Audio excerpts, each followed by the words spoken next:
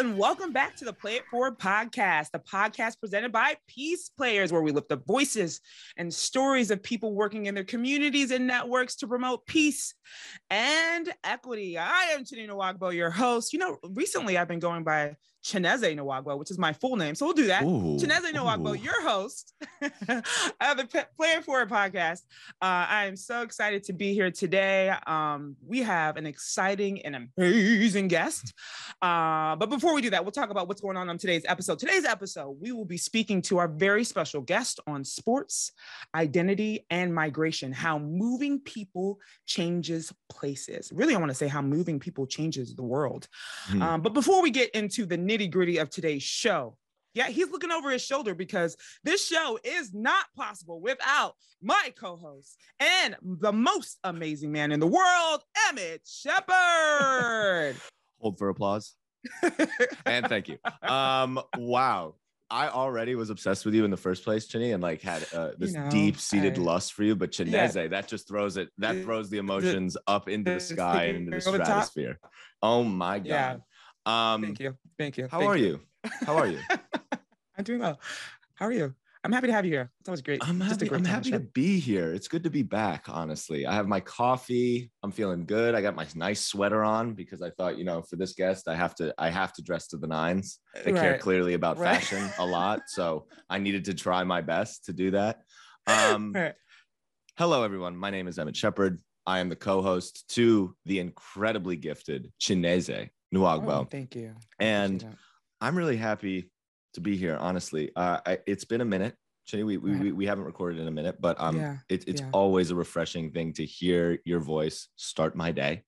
Awesome. But before I want you to introduce the guest, let us remind our listeners that you can follow us on Instagram at Play It Forward Podcast to find highlights, more behind the scenes footage of me and Chinny just doing mundane activities like cooking and doing laundry. I know you guys want to see that content. And if you could be a doll, rate our podcast on Apple Music and Spotify. We really enjoy the reviews. We read all of the comments that we get, and it really just warms our hearts. It does. Now, it really does. Thanks so much for doing so. Chinny, tell the people who we're talking to today. All right. And I'm going to get this, hopefully I get this correct, but definitely bear with me here because many accolades requires a great read. So today's guest is the current CEO of a brand new venture called Jetter Global Partners. Jetter, I love that name, and provides comprehensive immigration solutions for elite athletes from around the world. He is the former senior director of international government affairs for the NBA, where he managed and advised all immigration matters for players, staff, and families of the NBA, WNBA, 2K, G League, and the Basketball African League.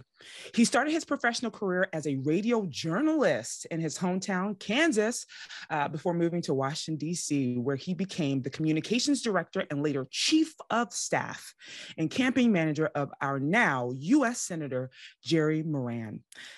Did I mention that he and I are I'm not going to say we're like best friends, but we're almost best friends is what I'm going to say. But no, in all seriousness, help me welcome Travis Murphy to the show. Welcome, Travis. You're amazing. Welcome, Travis. Thank you both. Wow, this is energy. I love it. It's a pleasure to have you. Thanks for having me. Yeah. No, and Travis, I imagine, growing up in Kansas and going to DC, you heard whispers of this, but I won't be offended if you haven't. But there's been whispers of sweet nothings in the wind throughout all of America about an icebreaker king. I don't know if it's a myth, if it's a lore. I didn't give myself this title. This was more so given to me by the masses. But the way we like to start this show is to just ask an icebreaker to, as we like to say, break the ice. It doesn't get any simpler than that. There you go. And today's icebreaker I want to ask you is, what's the best piece of advice you've ever been given? Wow, the icebreaker king. I'm flattered to he is indeed be able to partake right out of the gate here. Yes. Wow, that's a great question. We're going to go deep here right out of the gate, but so I started my career in radio. Once upon a time, kind of fancied myself as a on-air personality, as I think your listeners will see over the course of the next 45 minutes. That's not the case. I went somewhere else in a different direction with my career. But early on in my career, I was covering local elections, essentially at 19, 20 years old, and was a bit daunted even going into a county courthouse in small town Kansas to be there and kind of cover the election results and report back. And the general manager of the radio station at the time, his advice was just, it's essentially, look, you belong there. You're there. You're a part of this organization, and you're there representing it. And people, you may not believe that you're supposed to be there, but you belong. And it was subtle. It was about a courthouse in Beloit, Kansas, but at the same time, that's something that's frankly resonated throughout my career. I like to say I've had a somewhat unexpected career to kind of come from the background I came from, and which didn't necessarily lend itself to having the opportunities I've had. But now today, kind of working in global sports, I think I still struggle to some extent with this this imposter syndrome, right? This idea like, do they know who I am? I'm not sure that I'm supposed to be in this room. But you belong. And I think with what we're doing here in terms of trying to open the world through sports, we're going to talk, I assume, about sports diplomacy. I've become a big believer and advocate for the work that it's done in that discipline. And I think it's important to remember that, not from an arrogant standpoint, there's obviously a fine line between humility and arrogance, but you belong there. If you're there, if you've earned the spot, then own it, be there, and do the best you can. That's great. Well, that's all the time we have. Thank you. Thank you so much. Mic drop. I really love, you're absolutely right. And I think, especially, and I can speak for myself as a Black woman, leaning into that confidence is so important. And knowing that you are where you are because you're supposed to be there is a key driver for me to really feel a part of the work that I'm doing. I love sports diplomacy, as you know. So it's important. I'm actually surprised that you even feel that way. The imposter syndrome is a deep one that a lot of people, they are not as vulnerable as you have been right now to share it with us. So that's, What about you, Emmett? I mean, the imposter syndrome thing, I imagine also, Travis, it's like it's more of like sort of like a hill that you always have to climb up. It's never like that imposter syndrome goes away, I imagine. So is it you just go back to that day in Kansas going, okay, I just have to reiterate to myself that I've done the work, I've done the necessary steps to get to this place. I belong to be here, kind of thing.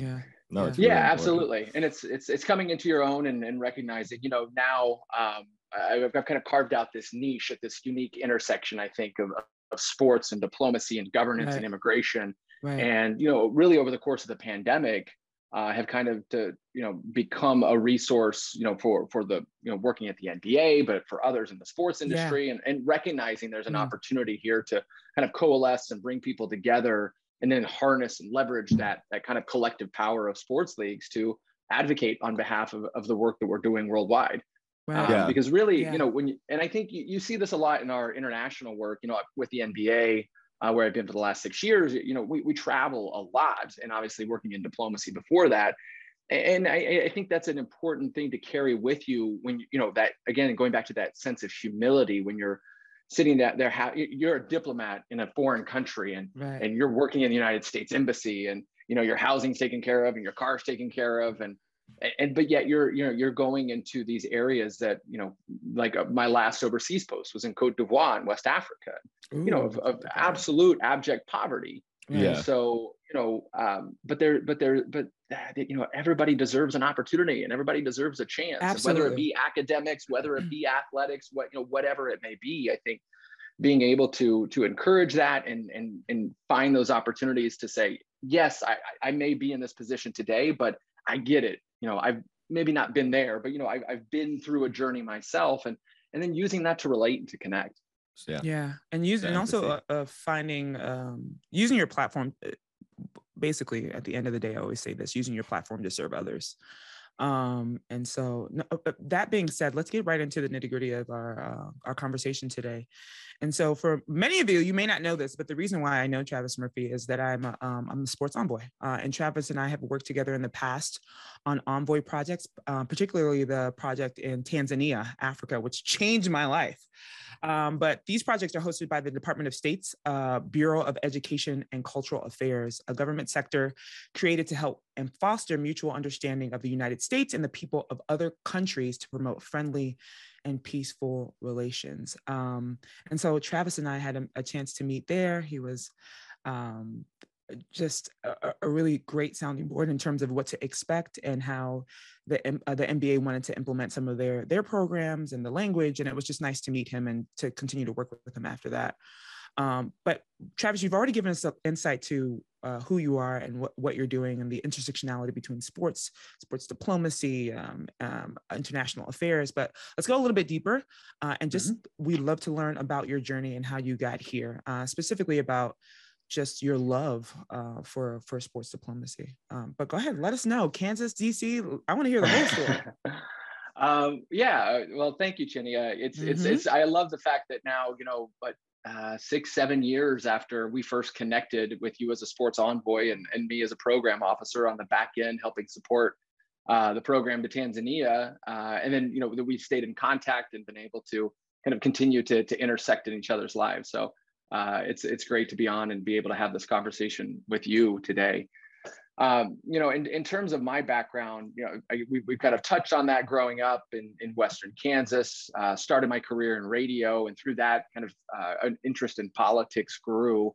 Like I said, I've had a very unexpected life, and it's been a lot of fun. But through the radio station job, I got to know my local congressman, came to Washington, which is where I am currently.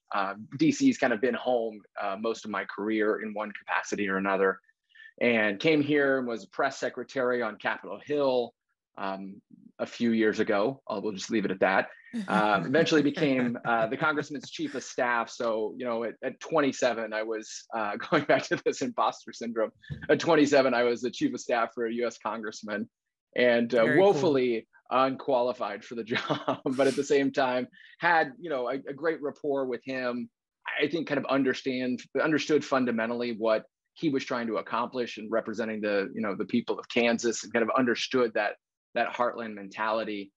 And then from there, I really wanted to I did that, and it's grueling, long days, long nights. It was a great way to spend my 20s, but was definitely ready for new challenges, new opportunities. I went back to grad school. So I'm a Wildcat, Kansas State for undergrad, and a Sun Devil, Arizona State for my graduate degree. After that, I came back, worked a bit in the state, helped him get ready for his run for the Senate, but really had this interest had been growing in wanting to expand. I felt like I had traveled and understood government, but wanted to expand my horizons internationally. But was kind of past the point in my life where a 3-month backpacking trip through Europe made sense. And so was trying to figure out a way to sustainably introduce myself, if you will, to more of an international stage. And then, but also, at that point, public service had really kind of ingrained itself in me. And I wanted to figure out a way, is it the Peace Corps? Is it USAID? Is it working for an NGO? Like, what makes sense? And actually pursued a Peace Corps tour, but, ultimately that didn't work out. And then took the Foreign Service exam, and it's an extensive process, a written exam, and then a series of essay questions that are judged, then an oral exam all day, Washington, D.C., and then I passed and got into the Foreign Service. Yeah. And so joined at the beginning of the Obama administration in 2009. So kind of came in with, a fresh look at diplomacy in the aftermath of 9/11, even then, the Bush administration, wars ongoing in Afghanistan and Iraq. And so it was a really interesting time to kind of come into foreign policy and be introduced into that world. And then, through the Foreign Service, I spent a full tour in Ecuador.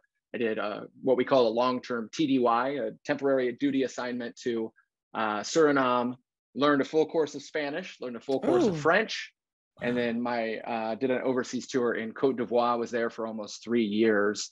And then that takes us back around to a domestic tour in which I served in the Office of Sports Diplomacy. Ooh, wow. Sports landed right in your lap. Woo-hoo. There you go. There you go. Very nice. Travis, is radio still something, before I ask, dive into, diplomacy and immigration more so specifically, but radio for you, is there still sort of this ember of connectivity you have with radio, or has it been like so far removed at this point that you're kind of like been there and it's a nostalgic memory at this point? I'm not gonna lie, Emmett. Like when I get in this setting, like I am right now, like there's a little bit more bass in my voice. Like it kind of turns back on. Yeah. I'm kind of back in the control room, looking out the window. There's the thermometer, 73 degrees here. Kicks back in. Right.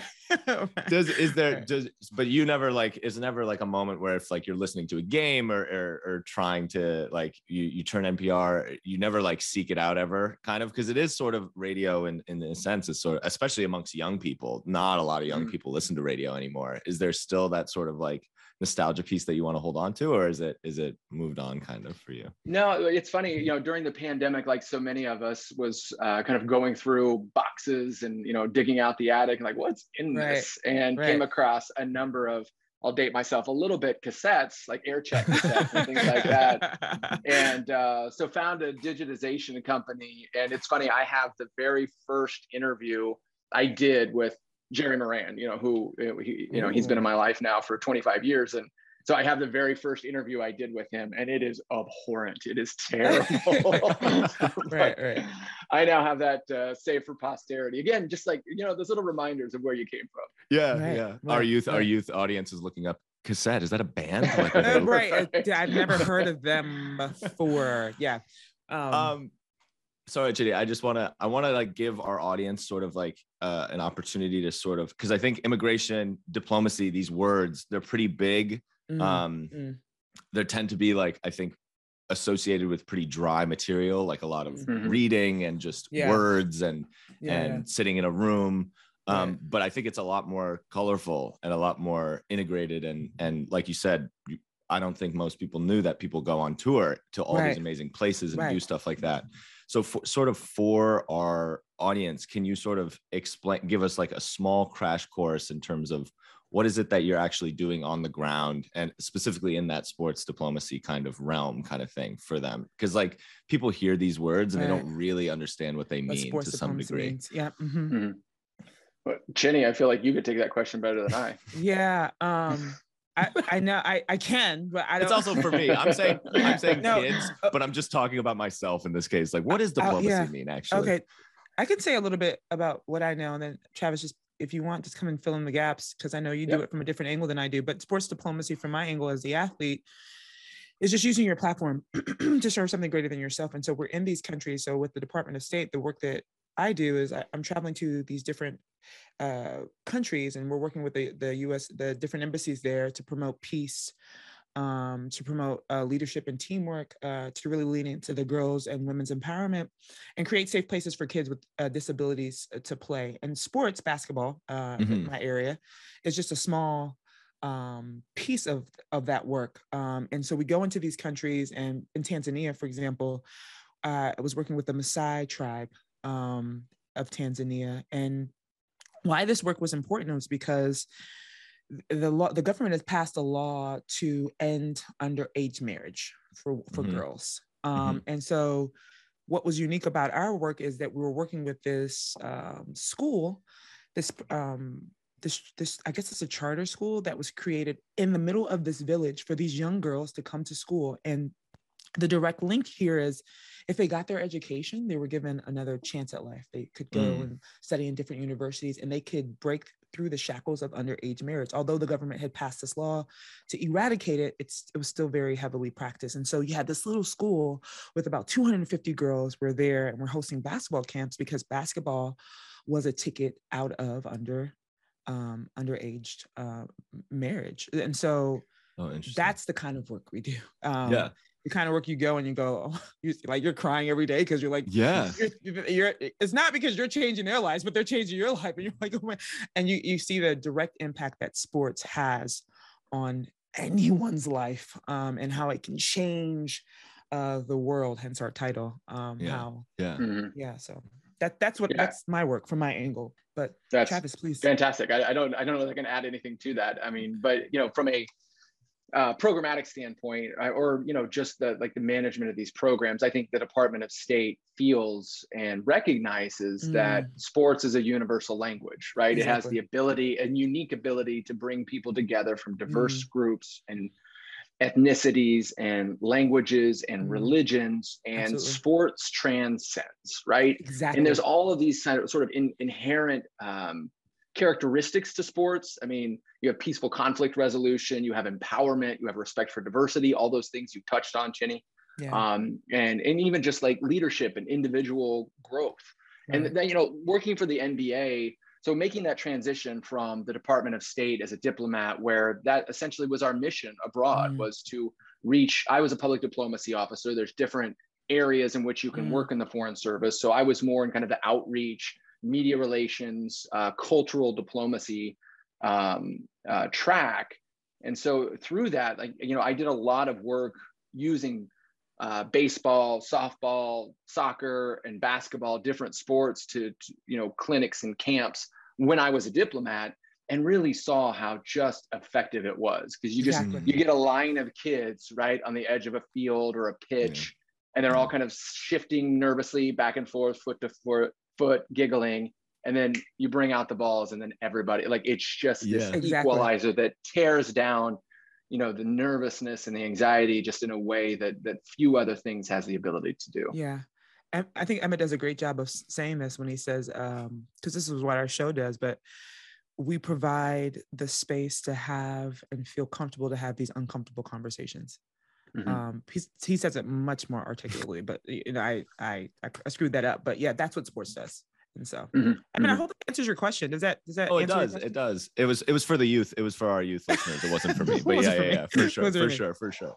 No, thank you both for that. Because I think it is, immigration, especially, and just going into new countries with peace players, for example, with historically conflicted divides, you're already in this really charged emotional state that you're being thrown into, and how do you navigate both bringing people together, but also making sure that you balance that tightrope a lot of the time, because you are still that foreigner, and how do you build that trust in a way that's conducive to everybody, and is a really impressive thing that we do. I'm just saying Peace Players is impressive with what they do and what we all do. Right. Well said. Travis, I'm curious, just talking about immigration. It's and I'm more so curious because it says you started, your public foreign, I don't want to butcher these names. You're saying all these different names. Public foreign policy, diplomacy. Which one should I say? With the Obama administration? Just as a foreign service officer. In the Department of State. So kind of the legion of people who are posted abroad, working in the 275 embassies and consulates around the world, representing the United States to foreign audiences, but also serving as the face of the federal government, for those Americans who are living abroad. Yeah. Oh, okay. To build peaceful that relations. Makes sense. Yeah. We want friends. We want allies. That's what we want. Right. Just in terms of immigration, for me, I think it plays a key role in expanding, sports and cultural diversity in the US. Yet, our country seems pretty divided as it relates to, labor and immigration issues and stuff like that. And, some American citizens are obviously very wary of newly arrived immigrants for countless reasons. So, what are your thoughts on immigration of athletes to immigration in general? In sort of the two relations. Yeah, it's a good question. And you're right. I mean, immigration has almost taken on a pejorative sort of connotation, right, as it's entered the political conversation, and it's very divided between the two sides in our country's political debate. But immigration, I mean, you can obviously go back to okay, globalization started post World War I or post World War II, when we recognized that through the power of working together as the international community, we could, commit ourselves to the greater good. You could argue it goes back to the formation of this country. That gets into a much obviously broader and deeper conversation. But I think in the near term, we talked about all of those things that are important to the utilization of sports as a tool to reach foreign audiences. I don't think there's any debate necessarily around the need to, project to the values of the United States, right, to foreign audiences. I think that's a positive. And whether you're coming at it from contribution to the pool of workers in our country, if you're looking at it from an economic perspective of investment in other countries and foreign investment in our country, if you're looking at it from a cultural perspective of bringing people together, and that the value it brings to our culture and our society by having a mix of people from other cultures and languages and ethnicities. I mean, immigration is fundamental to the existence of our global society. Exactly. Right. And exactly. Yeah. And then in terms of sports, there's no question that sports are more exciting, when you have a global talent pool that comes together and plays against each other.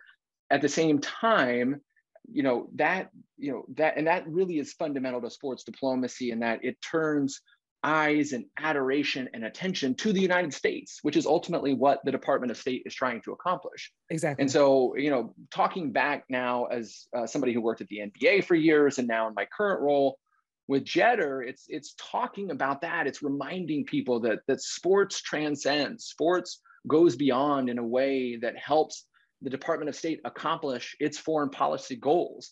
And so whether it's sending Chinny to Tanzania to work with children in the Maasai villages, one of the programs I worked on when I was in the sports diplomacy office was sending Shaquille O'Neal to Cuba. Very cool. Yeah, and just a country that has been isolated from so much of the world for 50, 60 years, to have somebody, of a personality of Shaquille O'Neal, and that, the thousands of lives that were touched by that visit. I mean, again, there's a separate conversation to have about the country's stance towards Cuba, right, from a geopolitical perspective.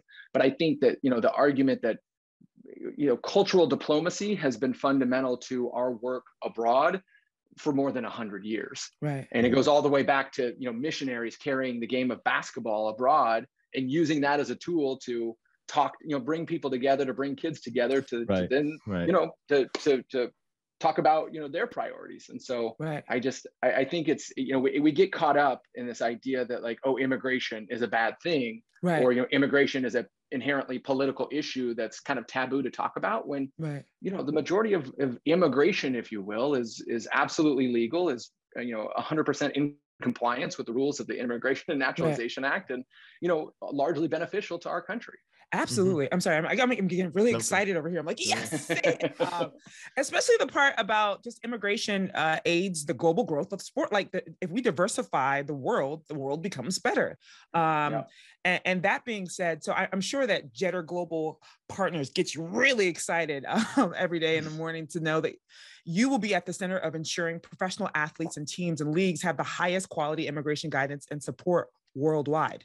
And I'm like at the edge of my seat.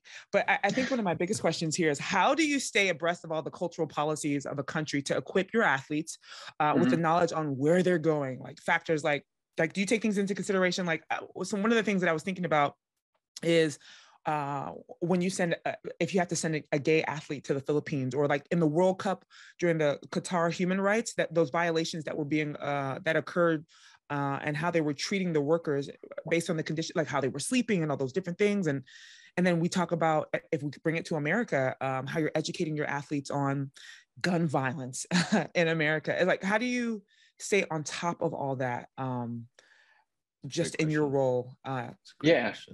Yeah, no, absolutely. And, having the background that I do kind of, I think, gives me good perspective. I've kind of got the legislative background, having worked on Capitol Hill, foreign policy, and understanding of the Department of State. And then really my time at the NBA For the 6 years I spent there was being a bit of a translator and interpreter, both between the NBA to better understand where the Department of State stood and kind of government speak, and like what was being said when something wasn't being said. Right, exactly. And then also going back to the Department of State and saying, look, here, the NBA is the world's most global league. 25% of our players were born outside the US. And what really sets the NBA apart, and I think was good training for me. So, comparing kind of major sports leagues, if you will, MLB, NHL, and 70% of NHL's players are from Canada. MLB has a significant percentage of its players that are born internationally, but they tend to be a bit more focused in kind of Caribbean, Central America, South America, Far Asia. What really sets the NBA apart, and what I was fortunate to be a part of, is this past season, we had 40 countries represented in those 450 players, right? It's such a small universe of players because there's only 15 guys on the 30 teams rosters, and 40 countries are represented there, including the United States. We had our first Portuguese player in the NBA this season, our first Colombian player on an NBA roster this past season. And, it keeps growing. And then, you look at the three MVP candidates, right? It was Giannis Antetokounmpo, who is from Greece via Nigeria. Shout out via Nigeria. You had Jokic, who is from Serbia. And then you had Joel Embiid, who's from Cameroon. And so, all three of the MVP finalists were from other countries. Obviously, you've got people like Luka Doncic, who are coming up, coming up in the league now, and a lot of other international guys. The draft is just around the corner for the NBA next season. A number of high-profile international players. So that just, I guess, there's a long way of answering your question to say, I wake up in the morning and I've got emails from Australia and the Philippines and Japan and China from overnight. And then, it kind of rolls with the clock over the course of the day, once very cool. Working on Asia, Africa's up, Europe's in their afternoon, and then, and then rolls through the country. And so it's cool because the job is so global in its scope that it kind of forces me to kind of constantly be reading, constantly be staying up on what's happening around the world. Very nice. Very nice. Wow. That just gets me excited. I don't know. I'm just happy about that. That's awesome. Yeah. Way to be everywhere, but it just in one place. Like, just know everything about everything. You're probably great at trivia, but okay, another day. Is that a portion of this podcast? Yeah, exactly. Actually, exactly. The next part we're getting ready to go to. It's not. Oh yes, Travis. He knows. Okay. He knows. He knows. Explain the lightning round for the people who don't know. Okay. Well, welcome to the lightning round. As you know, Emmett insert sound effects. Not only is he our icebreaker king, but he's also our lightning round. I mean, I would just say lightning round prince. Champion. Lightning round prince. Yeah, I don't have the full crown Prince, yet, but we're getting there. And so, what you'll embark on here is you'll have Emmett will ask you a series of questions. You'll have 3 to 4 seconds to answer those questions. We do have a timer, and we will write down the most amazing answers, which is what we're expecting from you. No pressure. Emmett also has his famous line, which he will say now. No, it's totally fine. Answer fully and honestly, and we'll judge you heavily with each answer. So it's good. Yes, and with that being said, Emmett, are you ready? Yes, you got the clock ready and your pencils ready. Let's do this. I'm excited. Travis, are you ready? I have no idea. Let's do it. That's perfect. Okay. And here we go. Okay, bowling or mini golf? Bowling. Ooh. Flying or driving? Flying. Gotta be international. Yeah, absolutely. Dry or humid? Oh, dry, no doubt. Arizona. Give me that dry heat. Right. The book version or the movie version? Book version. Okay, AM or FM radio? Ooh, can I sidebar on these, or do I have to? Are we still on the clock? My first job was in an AM radio station, which was KFRM. Shouts out KFRM. Shouts out KFRM. All Farm Agriculture Talk Radio AM. And my grandfather, who lived like 4 hours away, would listen to me on the news every morning because it had this booming AM signal. So I have, you talk about nostalgia, Emmett. I have a bit of nostalgia for AM radio. That's so nice. Which your younger listeners are even more saying, what is AM radio? Is that a band? Like AM, is that, do they AM open in the for morning? The cassettes? Do they open for the cassettes? Okay, are you a little bit country or a little bit rock and roll? Rock and roll. Okay. Yes. Good. Summer or Winter Olympics? Summer. All right. Okay. Art museums or history museums? Oh, that's a good one, right? Because you got the cultural diplomacy, the understanding of the world. I gotta go with history, though. Right. Smart. Shouts out to history museums. Way to link it. Yep. Okay, most underrated childhood game in your opinion? Wow. Okay. I have great memories of Yahtzee, which, you learn how to count, you learn math. You also kind of learn how to play poker as a child. So I'm a big fan. Yeah. Early onset gambling with Yahtzee. Yeah, basically is what we need here. Bring it back. Bring it all back. Which do you prefer? A horse-sized duck or 100 duck-sized horses? These are important questions that we need answers. Wow. Yeah, we need to know these answers. I have an almost 8-year-old and a 6-year-old. And so I'm trying to think about it from their perspective of like, what would be more useful to have around. I think tiny duck horses. tiny duck horses. Yeah. A massage or an afternoon nap? I'm not going to lie. I'm not good at sitting still. I often confuse busyness for productivity, but engage in both. So I'm not good at massages. I'm worse at naps. So that's honestly, of all these, even the duck horse one, this is a harder question for me. Let's go with a nap. A nap, okay. Comedy or drama? Comedy. The last thing you taught someone else to do? Again, I got to go back to the kids, right? Sports diplomacy starts at home, and I'm trying to get my daughter to ride a bike, and she refuses. So I don't know how this ties into the larger global audience, but I'll get there. Do it for the people. Do it for the people. The child refusal to ride a bike is so funny. Side tangent, just the idea that they always say, like, my sister, I was like this, my older brother was always like to our parents, we're never going to need to know how to ride a bike. You can't make us do this. And our parents were like, what are you talking about? Just like learn how to ride the bike. Everybody's going to ride a bike. Kind of thing. I ride a bike a lot more than I do algebra. Right. Exactly.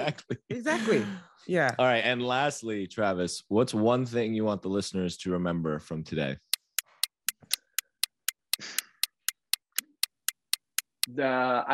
Great question. I think, it's a big world, but people at the end of the day are what matters. And I think, we've strangely, in the way that, technology has spread, it's allowed a dehumanization that I don't think we really foresaw happening. Right. And I think the reminder that, and you see a lot of stories around kind of aggression, and just people have gone to some extent in kind of a bunker mentality in the pandemic. And as we come out, there's I think a lot of anger, a lot of mistrust, and certainly, our current political conversations, to some extent, foment that. But I just, working in this international space, Ginny, you've seen it on the ground. I mean, it just, people are human beings at the end of the day. So,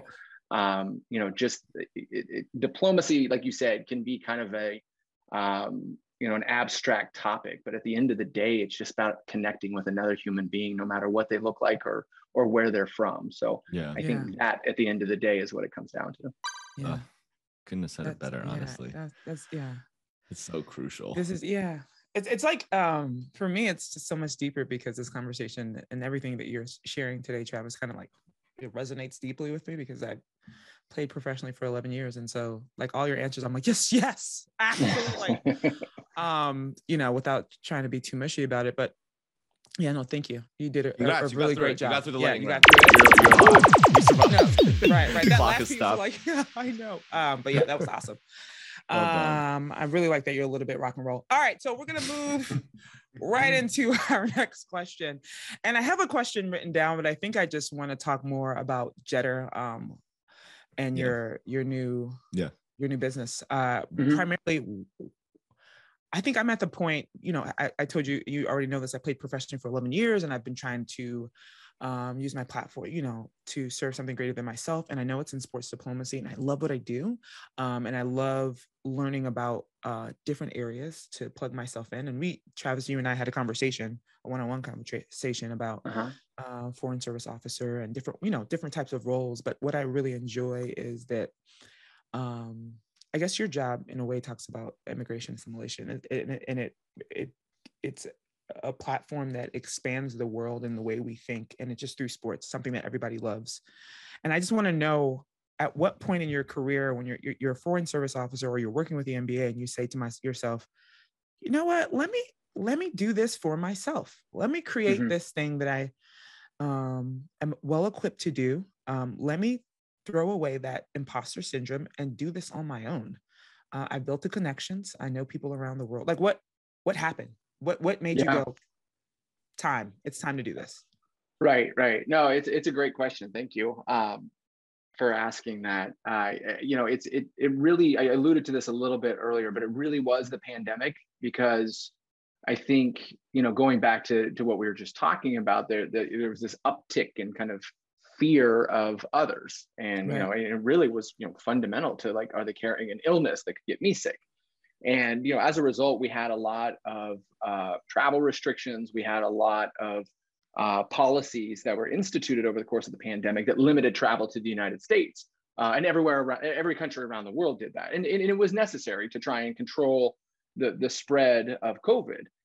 But, at the same time, we were trying to figure out, and I think the NBA really was a leader in trying to figure out how to balance, okay, we have to be safe, we have to be healthy, we have to protect people, but we have to live our lives, right? And that was very much an evolution that took place for everybody as we tried to figure out, okay, do we go back to work? Do we, we're wearing masks when we're, just like how to navigate the space. And so, I'm kind of, being at the NBA, coming out of the government, and particularly coming from the Department of State, knowing people within Homeland Security, knowing people within the State Department that are, the overseers of our immigration policy, it put me at this space where I kind of had the knowledge of the latest that was going on.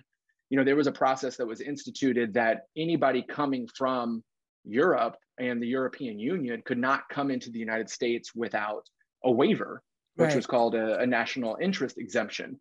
And it was, deemed by the previous administration and the current administration that professional sports or sports is in the national interest. Right. And so as a result of that, we had a waiver process through which athletes could get into the United States to essentially, work in their jobs, not just so they could play a game, because at the end of the day, that's what this is about. Right. Sports is not just a game. I mean, it's a multi-billion-dollar industry, and it exports U.S. values and ideals globally. At the end of the day, that's what it's about. And so, sports, I think, played a unique role in, it basically, for people during the pandemic to find inspiration, to find unity, and stability, right? And I think it really showed how sports is a tool that brings people together, because, we were able to follow those events even while we were sequestered in our homes. And so basically, it was through that I started talking to other sports leagues, and I recognized that there was kind of this space of questions and confusion, and frankly, so it's answering questions back to sports entities that are trying to navigate what is a confusing global immigration landscape. But there's also an advocacy component here in Washington where I can sit down with colleagues, former colleagues from the Department of State and leadership there, with the Department of Homeland Security, within the government, to talk about what sports does, to talk about everything we're talking about here, right? Because it's not necessarily inherently understood. It's like, oh, it's just a game. We need to, and I think, we have to talk through that and beyond that to better explain how it really does play a role in serving the US population and the US government. And once you have that conversation, every time it's like, okay, I get it. You see those moments where it clicks. And so, the NBA has been an amazing place to work and kind of put me on a path to be able to expand my purview a little bit. in working with other leagues while still working back with the NBA. And then, you know, as we look to the landscape that lies ahead for this country, you have the FIFA World Cup in 2026, which will be in the United States, Mexico, and Canada. You have the Summer Olympics in 2028, LA 28, potentially the Winter Olympics in 2030. Rugby World Cups, men and women, were both announced just here in the last couple of months. Will be here in I think 27 and 31. So there's these mega sporting events that are coming into the United States. And like you touched on what, you know, has transpired in Qatar in advance of this World Cup. Exactly. Here is an opportunity, I feel like, for the US to change the tenor of that conversation, to show how to do it right, to show how and why we are a leader in the world. And it's everything from, you know, the immigration component, you know, to do it from an environmentally kind of sustainable way, and building stadiums and creating the infrastructure for these events. You know, and so there's so much. And then, you know, you talk about the human rights. There's so many aspects to this that allows the United States to create a new paradigm, to shift that paradigm to like, okay, this is the way we do global sports moving forward. And I think there's an opportunity to be a part of that conversation, and I want to be there. Wow. I mean, it's yeah. It's so amazing. Important because I think those things that you just listed are so not like unstable, but that they have so much weight to them. Human rights, environmental sustainability, gender equity, all of these things. And sort of, what does Jeter do specifically also? And then just and then immigration as well as another proponent of that. And like, when athletes do come, you mentioned this sort of space that's like, sports aren't forever. There has to be more of a foundational structure for these people when they come over, kind of, or vice versa. And it's specifically, I know I'm harping on immigration, but I'm just, you know, sort of focused in through that lens, partially just because that is super charged, either because of politics or other sort of entities that are feeding into that. But I think it's how do you establish stability and reassurance among those athletes and amongst yourselves, and sort of the game plan that you guys have when you know that you're sort of going into a world that is pretty subjective and unstable in a lot of different elements, depending on whatever happens that day. Really. Exactly. Yeah. Great question. Yeah, no, absolutely. Great question. You know, I immigration, I think, like we said, has a connotation to it. I prefer global mobility. Although I think I mean, it's really about the ability to move around the world as an athlete, to participate in competitions. Right. I mean, the first official Summer Olympic Games is 1896, but I mean, it goes back thousands of years. Right. And so, you know, even before, you know, the 20th century, we saw the value of bringing athletes together in an international forum to participate in the game, you know, in sport against each other. And so I think, you know, that it goes beyond just like what we're talking about in the present day situation. And we've seen just time and time again how it breaks down barriers, it breaks down walls. And so I think, you know, it's interesting in talking to government actors, because again, I think sports can kind of be sidelined as a game, right? Like what kids play. But, you know, when you're talking about the level, you know, that you participated at, Chinny, and you know, playing internationally, you saw that. Right now, you know, I'm working closely with the WNBA and the Department of State and a variety of actors on the case of Brittany Griner, who is currently detained in a Russian prison. And so, you know, that it's not just a game, right? I mean, it gets into a much broader conversation about our world.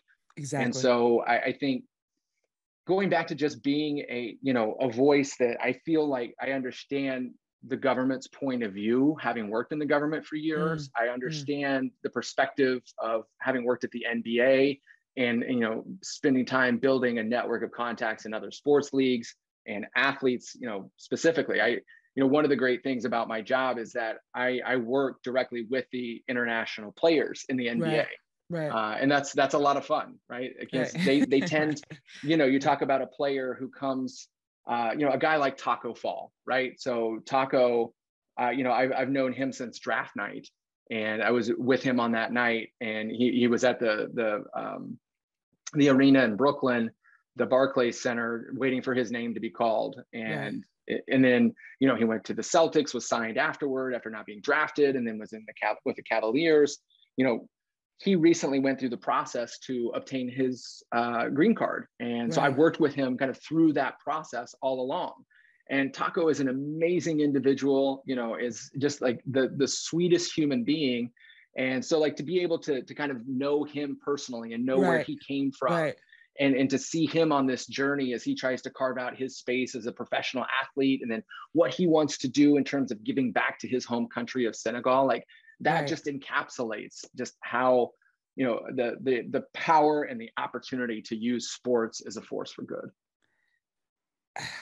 Well, again, it falls back on one of Peace Player's core values, which is just seeing people as people, your ability to be able to build that connection with him drives also your, on a very like minuscule level, your drive to just want to continue to, you're like, oh, I see this, I have this feeling now, and I want to just keep feeding this feeling in an addictive way, kind of thing. Right. I'd also link it to culture of collaboration, right? Because you're essentially making a pathway that we can collaborate with the entire world, and we can take ideas from people who have perspectives different than our own, and create a world that's more, I guess, diversified and inclusive of everyone. So that's amazing.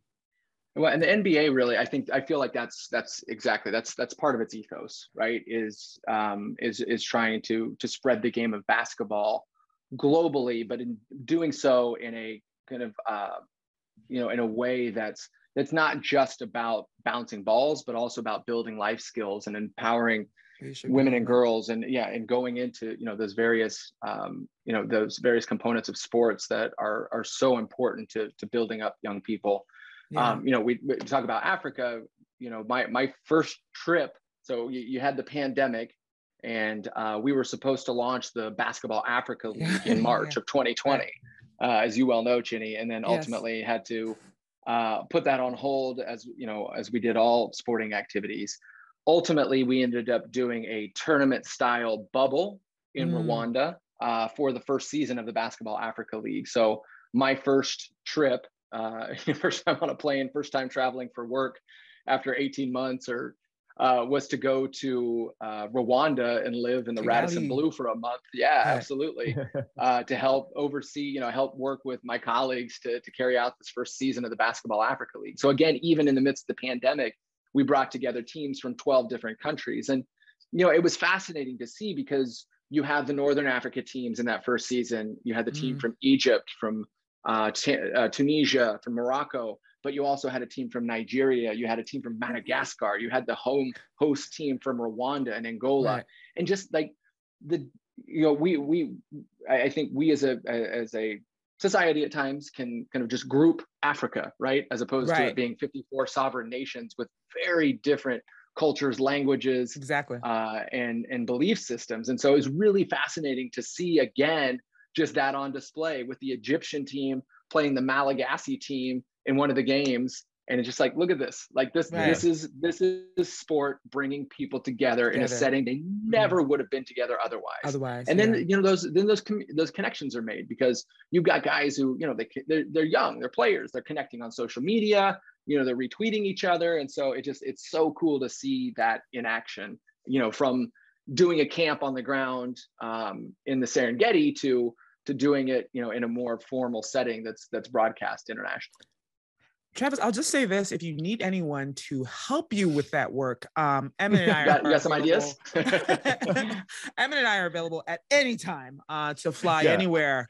We'll bring the cassette tapes and the AM radio back. We'll do AM radio in Rwanda. That would be amazing. Love it. This has been amazing. Thank you so much. Emmett, you have something? Travis, if you have, if you want, where can people find out more about what Jetter is doing and what you're doing, and if people can follow, keep up to dates? This is sort of your time to shine, and let the people know how they can follow and keep tabs on what's going on. Around the world. Thank you for that. Jetter Global, JETR jetterglobal.com. Feel free to go there and check us out. And it's still very new. We're building this out. But I'm available at Travis at jetterglobal.com. So happy to engage and interact if anybody wants to communicate.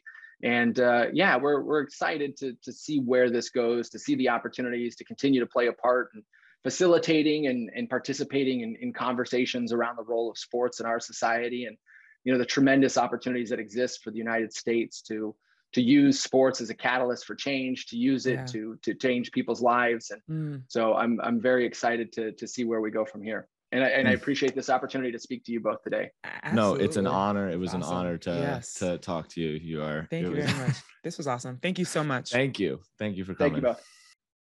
And that's it for today's episode. Thank you all for listening and joining us on this amazing journey. If you like what you heard, I always say this, we encourage you to like and subscribe. We've got many more conversations and stories to share in the coming weeks.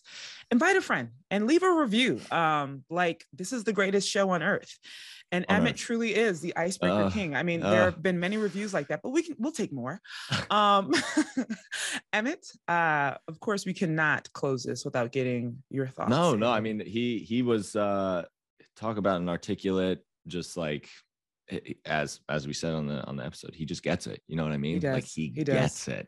And it was just like those sort of conversations we have. It's just like, it doesn't even feel like work or feel like energy. It's just like we just like are nodding our heads in a continuous motion the whole time.